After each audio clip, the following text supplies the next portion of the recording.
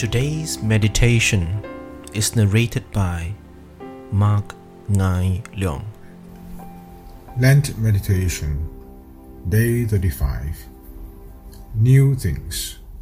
Bible reading, Isaiah chapter 42, verses 1 to 9. See, the former things have taken place, and new things I declare. Before they spring into being, I announce them to you. Isaiah chapter 42, verse 9. Isaiah's centuries-old prophecy now addressed conquered, broken Israel, words of judgment, then comfort. Chapter 41 ends with the futility of listening to false prophets. Chapter 42 then begins, Behold my servant. Behold, the world will be renewed through one man. This man would not cry out or raise his voice in the streets. Unlike prophets seeking attention, Jesus did not seek his own glory. John chapter 7, verse 18. This man would bring forth justice by his Spirit-given power. Yet he was gentle and compassionate. Instead of empty talk, Jesus would effect real change, justice on earth. We, like broken Israel, need not fear. Matthew chapter 12 introduces Jesus in Isaiah's words. A bruised reed he will not break.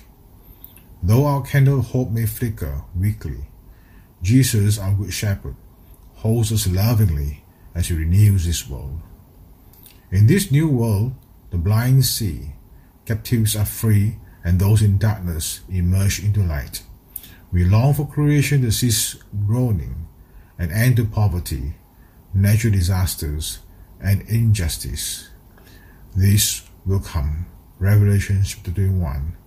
But behold, renewal has begun its fulfillment in Jesus Christ, who was made a covenant, bringing light into our sin-darkened lives, that we may worship the true Creator. All glory to God, as we anticipate the new things, both now and to come. In what ways are we tempted towards hopelessness, and where do we seek restoration? Reflect on how different our lives would be without Jesus as our new hope-bringing covenant. Let us pray.